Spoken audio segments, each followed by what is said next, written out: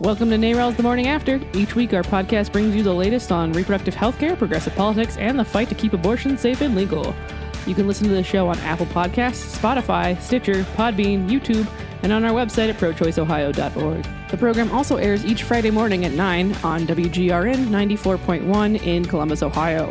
Follow us on Facebook, Twitter, and Instagram at ProChoiceOH. NARAL's The Morning After is a production of NARAL Pro-Choice Ohio. Enjoy the show! Welcome to NARAL's The Morning After. Super excited to have this conversation today with Jasmine Henderson from the Ohio Women's Alliance and Reverend Terry Williams from the Ohio Religious Coalition for Reproductive Choice. So welcome back, Terry, and welcome for the first time, Jasmine. Jasmine, you want to introduce yourself and the Ohio Women's Alliance? Yes, thank you, Jamie, for having us on. My name is Jasmine, and I am the Director of Policy and Social Impact for the Ohio Women's Alliance and the Ohio Women's Alliance Action Fund. A little bit about us. The Ohio Women's Alliance was started by our co-founders, so that is Rhiannon Carnes and Aaron Scott. So there are two wonderful leaders and our captain of the ship. And the reason why they started OWA and our Action Fund actually is in reference to the fact that we noticed that there was a organizational gap in true intersectional representation of women and femmes across the state of Ohio for a truly left progressive organization where we did not compromise on our values and we did not compromise on who we were in order to be a part of the movement ecology. So we have this really unique organizing model where we believe that lived experience in conjunction with policy expertise, in conjunction with organizing expertise and everything else is what we lead with. So we actually lead with the direction of our cooperative members. We have over 350 women and femmes from across Ohio who make up our cooperative, and they really tell us what's important and what we should prioritize because we are a grassroots, people-powered organization. And so we believe in following the people and not necessarily the people following us. So if we could talk about anything, we are a non-hierarchy based organization that believes in making sure that we empower, we uplift, and we provide pathways for civic and voter participation and policy changes that reflects the lives of women and femmes, particularly Black, Brown, AAPI, and Indigenous across the state of Ohio. And that's just a little bit about us. Super excited to have you and have Ohio Women's Alliance and work in partnership. Terry, you want to reintroduce yourself to our wonderful listeners? My name is the Reverend Terry Williams. I use he, him pronouns, and I am a faith organizer with the Ohio Religious Coalition for Reproductive Choice. I'm so glad to be back here with you, Jamie, and to get to be with Jasmine from Ohio Women's Alliance. Ohio RCRC is an organization that grew out of the movement for faith and religious clergy who were pro-choice before Roe, who were helping individuals access abortion care, called the Clergy Consultation Service on Abortion. We grew out of that movement and have been active here in Ohio for decades. Ohio RCRC elevates the moral power of faith communities to ensure that all people can access the reproductive health care they need. And we do that regardless of income, race, sexual orientation, gender identity, or background, and free from judgment and intimidation. Woo, it's such a party, and it's great to be with you both today. So we invited Terry and Jasmine here because so much has been happening across the state on so many different things. And to be honest, I even haven't had the right amount of time to really look into a big issue that's been pending in our legislature, which is a whole host of anti-protest bills, kind of following the racial uprisings last summer. White male Republicans, of course, decided that we need to kind of take the power from the people and give more power to the police, which is exactly the opposite of the message from the protests last summer. So we wanted to have these folks come on and talk to us more about it. So you guys want to get started kind of with some background, like what are these bills? Why these anti-protest bills, and why now? I mean, isn't that really the question? Like, why? Why? Always. Why are we in Ohio deciding at this point in the pandemic, at this point when we have lived through literally hell over the last 16 months of just trying to live, just trying to get our communities back to some kind of functioning, why are we criminalizing free speech? I don't know why, but I know that there are a bunch of bills coming through our legislature and moving in our legislature, not just introduced, but actually having hearings and, having sponsors and co-sponsors join behind them that seek to criminalize free speech and seek to absolutely chill any kind of public debate or criticism of the government in our state. Jasmine, do you know why? Can you help us understand? You have a really good, I have a real good reasoning as to why, and you know what? It's because we can't cuss on a podcast, but black women have been lighting it up. Like when it comes to gathering the folks of Ohio to talk about the problems that in Ohio we were afraid to talk about. Before George Floyd, Breonna Taylor, and Ahmaud Arbery, in conjunction with the death and the devastation of the pandemic and the uncertainty of our economy, kind of created this perfect snapshot, not just in the United States, but particularly in Ohio, to be truly reflective of who we are as a state and how we view Black people in general and how we view Black lives in this country and in this world. And I think the death of George Floyd and Breonna Taylor and Ahmaud Arbery allowed us to reflect on the current state of policing, the current state of the value of Black lives within the state of Ohio. And I do not think many Ohioans like the reflection of themselves that they saw in the mirror last summer. And so with that being said, we really had a true intersectional movement of people who came together from multiple facets of life. You had people who were coming in from Appalachia. You had people who were of the Amish religious background coming in and saying Black Lives Matters. You had people who were a part of intergenerational coalitions. You had many people from many different racial and ethnic backgrounds, and also people who had varying entry points into this country, whether they came recently, their first gen, or etc.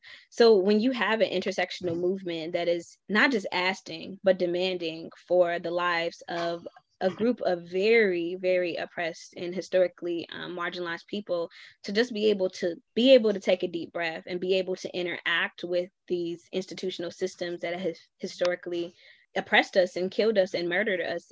I think because 2020 forced us to slow down and be in our homes because of the pandemic, it really forced us to reckon with who we think is valuable in this country. And I think we couldn't outrun ourselves. And I think in return, our governing bodies and our legislatures felt like they were losing the collective power that they had, and the collective power that I truly feel like our GOP white leaders in our state house operate from is through a lens of white supremacy, in which they seek to create a stratified and racialized hierarchy system in which Black people in Ohio receive the least amount of benefits, the least amount of support, and the least amount of love, where we can't even guarantee that you will stay alive as you interact with these systems. And so with that being said, I know why. We all know why. We just have to call it a thing. And you know, that's what I did, is I want to call the thing a thing. The reason why we have anti-protest bills is because we had, you know, kick-ass Black women who were really showing up and showing out and really putting their organizing skills to the test.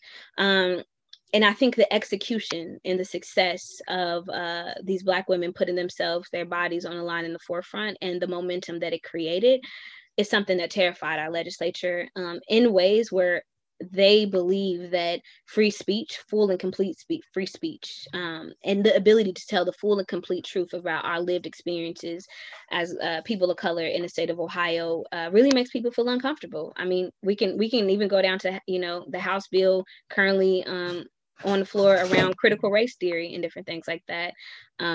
And why it's a choice not to talk about current events and different things like that, because the mirror that it reflects up to Ohio and the rest of the country, really, it is a hard blow to white supremacy, right? It's hard to overcome the things that you see with your own eyes.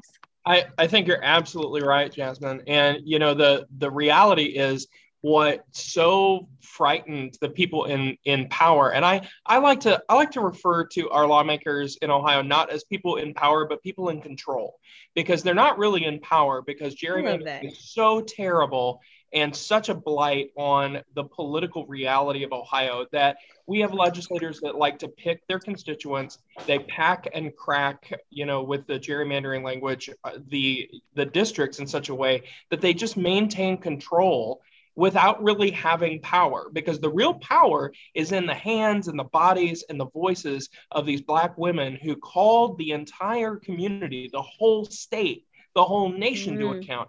And what I think is fascinating is not just those Black women doing the organizing within a community, but that they built solidarity across huge numbers of organizations. We had huge numbers of organizations not typically gathered together. Environmental organizations, reproductive health and justice organizations, folk who, labor unions coming out, all of these kind of cross-pollinated organizations came out in support of Black lives, and that terrified our legislature. So we get Senate Bill 41 that is trying to charge protesters for property damage and, allows law enforcement to seek reimbursement from protesters if, there's any kind of damage, even if the protester was just participating in the protest but wasn't directly involved in damage. It allows them to target them.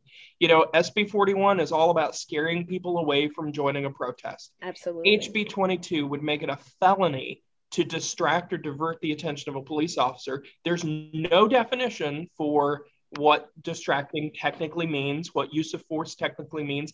Really, before that particular bill got tons and tons of amendments, it was really clear that like throwing glitter at a pride parade could be cause for a person to catch a felony charge. And remember, when you hear felony in the state of Ohio, you ought to automatically think of voting rights, right? Because the moment you catch a felony, you're going to lose some access to the ballot, if not, permanent access. Say more. Say more. Like, there is this strategy of, if we can criminalize you and take away your vote, we continue to keep control in this Absolutely. state. And control over bodies. People ask, you're part of a reproductive rights organization, Ohio RCRC. What do you care about protests? And it's like, let's be clear here. Like, for us at Ohio RCRC, we are practitioners and devotees of all those folk who are doing reproductive justice, like Sister Song, articulates that around Black women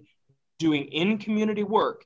And when Black women articulated what reproductive justice meant for them, it was the ability to have children, the ability to not have children, and the ability to parent the children they have free from state-sanctioned violence. And that's where we are.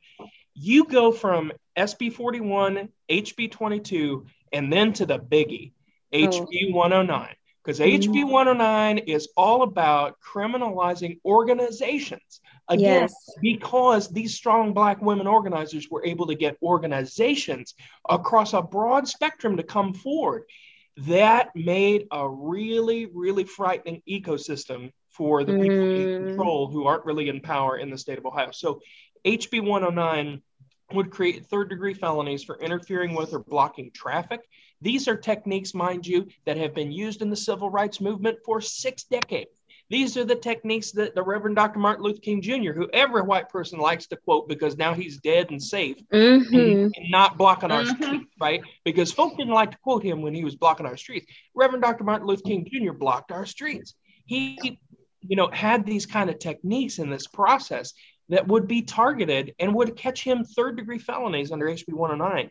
It expands organizational liability so that organizations that even provide resources, organizations that say, we're going to go ahead and watch your kids on the other side of town while you go to a protest about police brutality. Those organizations watching your kids on the other side of town could be financially liable for damage that might happen at that protest or perceived damage that is put onto that protest by folk after the fact who, decide to kind of reformat the definitions. There's no clear definition of what riot assault means, even though that's a new charge.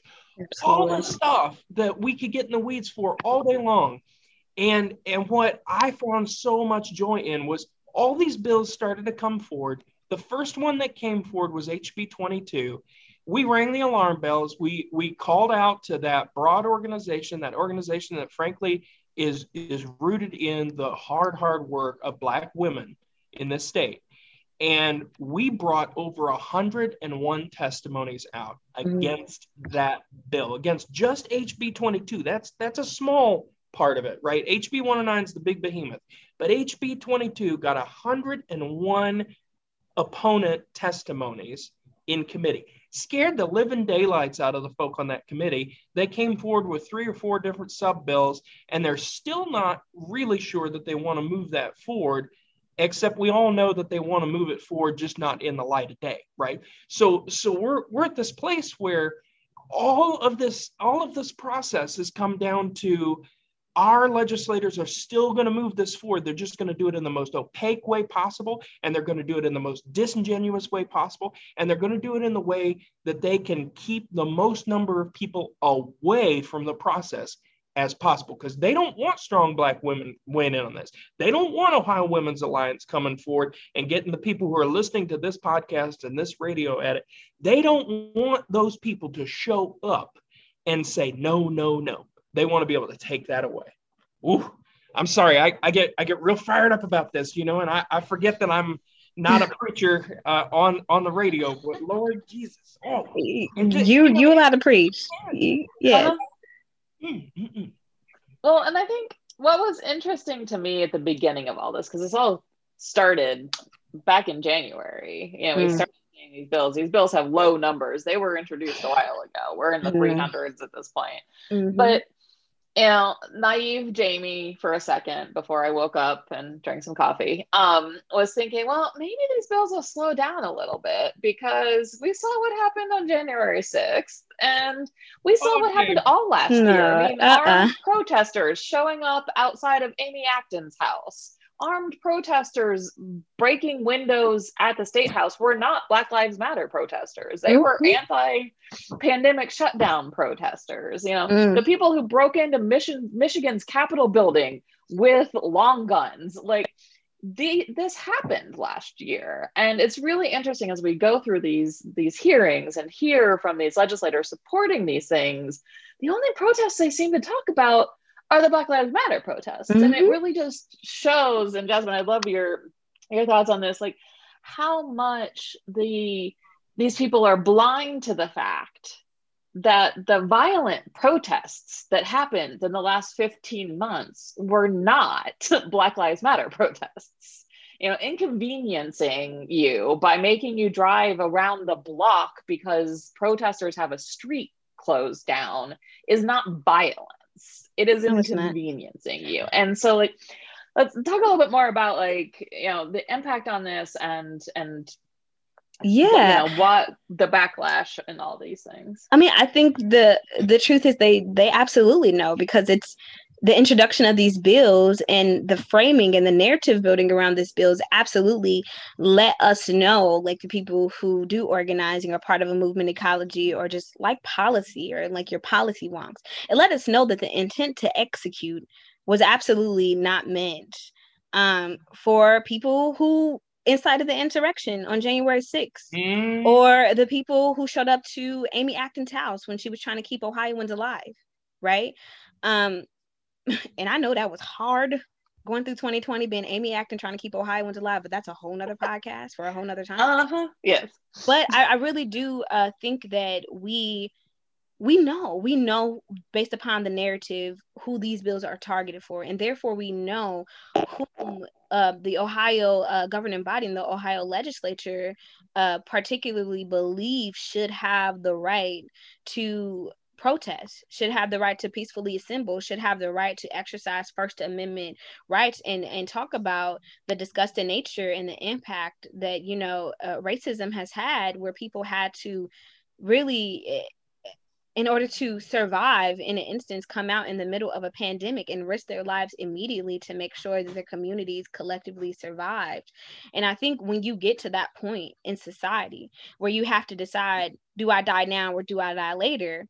I think we do know who this bill, this grouping of bills intends to execute this power upon, and is absolutely meant to be used in a discriminatory and an oppressive manner to hyper target organizations like all of ours on this call, who are very much so instrumental in making sure that people have the correct education and awareness about what reproductive justice means, what reproductive access means, and why our ability to be able to go to the state house steps and hold our elected officials accountable is absolutely a formidable, a viable, and an appropriate pathway toward accountability.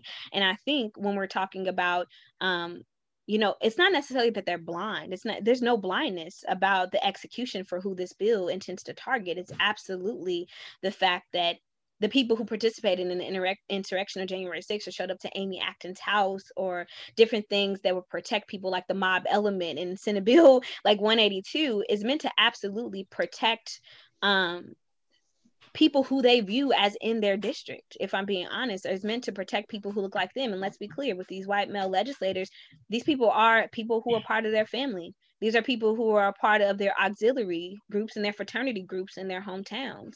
These are the people that they go to Sunday brunch and dinner with. These are the people that they invite over to their homes to have this with. So we also have to separate the fact that when we're looking at this, it's not always about, it is always about who to press in this governing body and legislature. I'm going to be honest about that. But it's also about who deserves protection, even when their protection is at the behest, the oppression, or even the murder of other groups of people.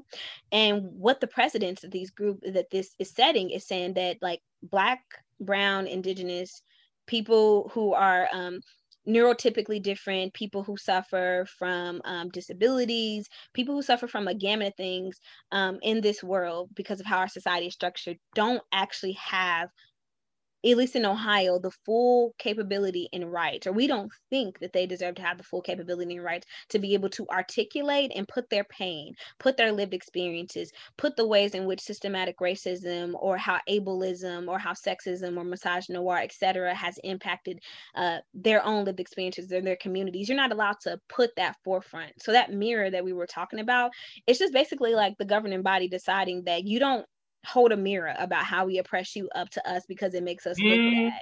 So we want you to go home, be quiet, and shut up and be happy that you got the little bit of crumbs that you got. But the things we need to recognize about being Ohioans and being taxpayer citizens is that we don't have to accept that. We pay their salary. They're there to protect us. And it's our job, when they're not protecting us, to be loud and to be bold and say it about it. And my thing is, what you gonna do? Like, my truth is my truth, and it's not going to change. And me being a Black woman who feels like and knows and has a ardent history around how you oppress me, but also has these bills that shot out y'all butts in 2021 to further oppress me, won't make me stop.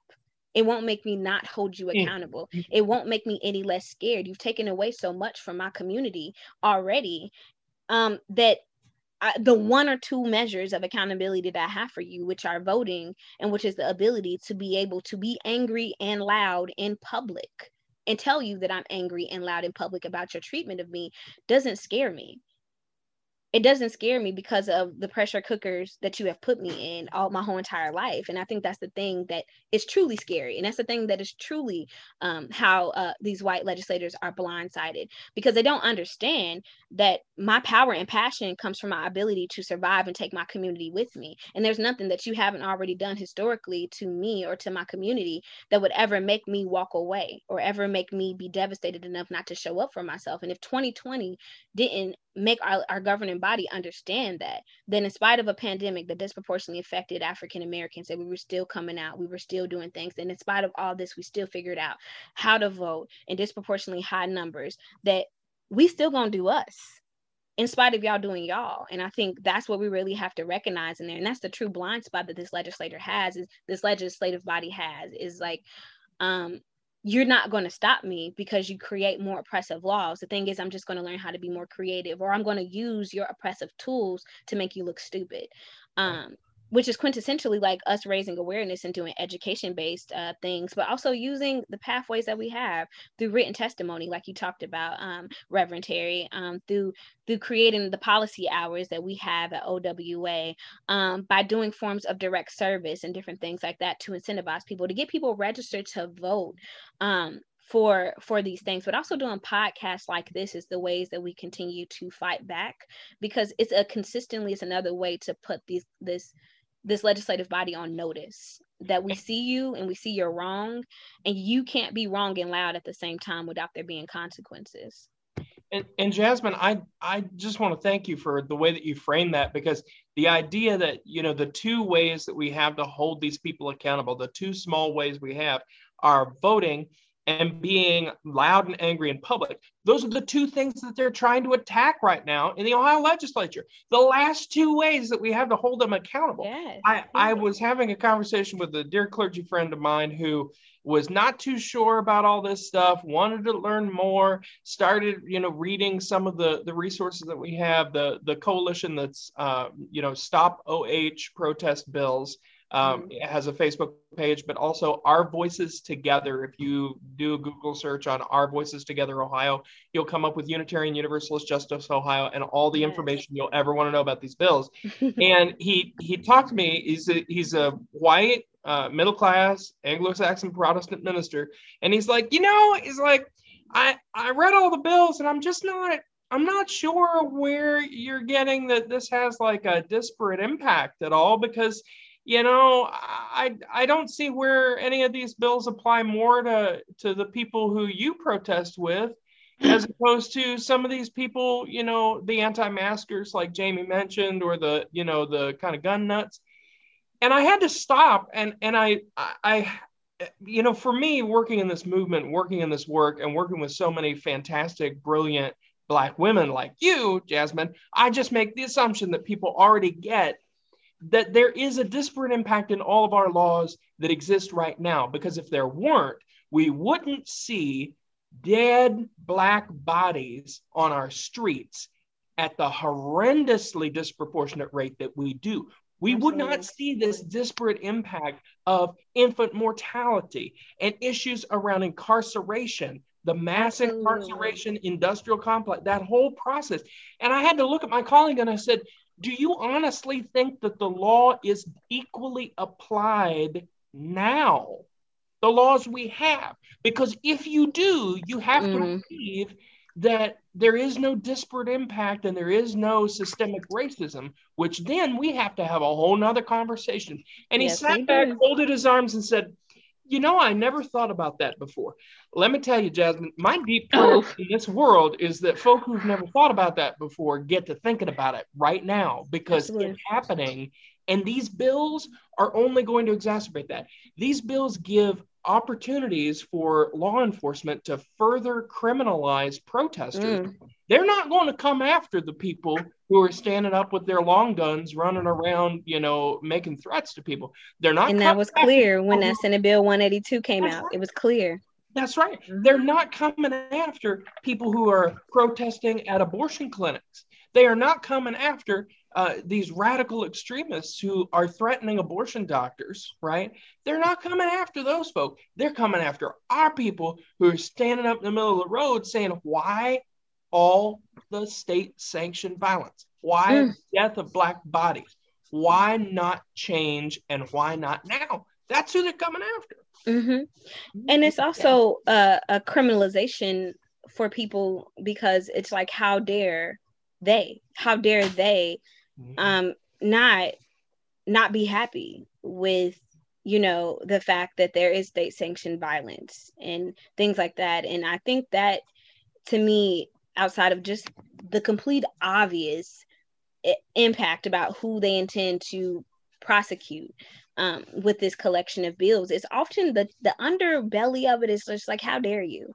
Like, how dare you want to change this society? How dare you want equity, right? Because for me, I'm past the point of representation or equality. I'm at the point of equity, right? Like, in the underbelly of bills like the voter suppression bill, like the anti-protester bills, in my opinion, like the anti-critical race theory bill, is to say, like, how dare you want to take up space?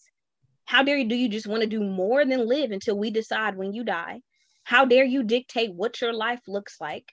How dare you dictate what your communities look like? And how dare you have values that are not rooted in the centering of who I am as a white cisgendered male first, even when that centering has nothing to do with your lived experience. And for me, that is like the most offensive part. It's like, oh, no, I have First Amendment rights to protest. I have Second Amendment rights. And in conjunction with stand your ground laws, I can also cross barriers in that same area where I told you not to come, but I can come because I have a firearm. And then I can incite violence. But because I can incite violence, or because I have a firearm, I can incite violence in ways that you cannot.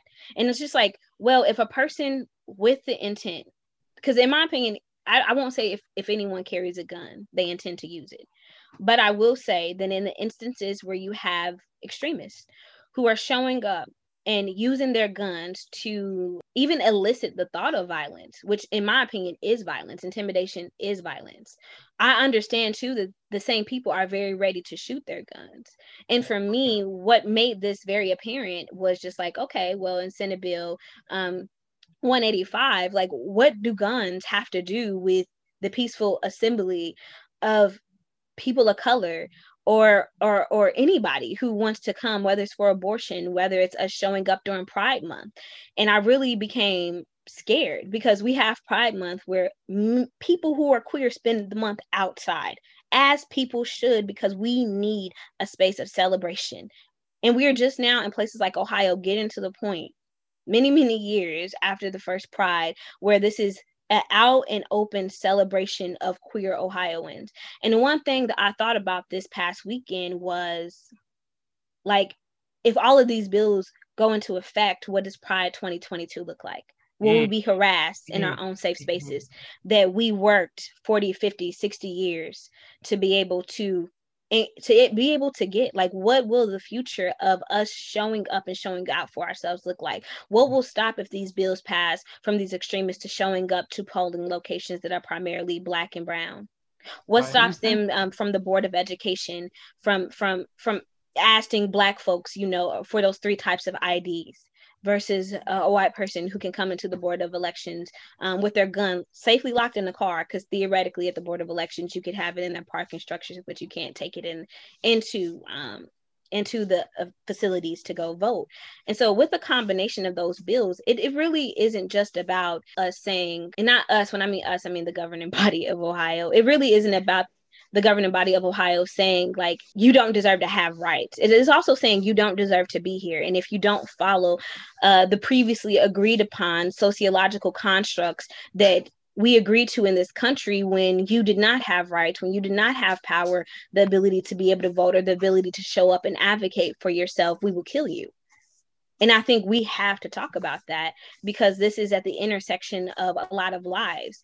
This is absolutely about Black lives, but this is also about queer lives. This is also about trans lives. This is also about anybody who wants to live their lives out loud and in public, and know that they should be able to come home for being exactly who they are. And these bills, basically through the execution of jail time or the execution of the gun and the incorporation of guns into these policies in conjunction with Stand Your Ground, really creates the space to say, if you violate societal norms, sociological norms, we have the right to kill you. And I think we have to start putting it in that stark of a contrast or terms for people to really be able to understand, like you were talking about, Reverend Terry, why these bills are so detrimental. I think people get confused because there's a certain neutrality that I think lawmakers have learned how to use to make bills not seem violent. But like, if anything that I think the Ohio legislature has perfected in the last 30 years is actually that the ability to put neutralized language to create violence. And when I mean neutralized language, I'm not talking about the impact, I'm talking about the delivery, how they intend to put it in the billing. And that's absolutely what we're having here.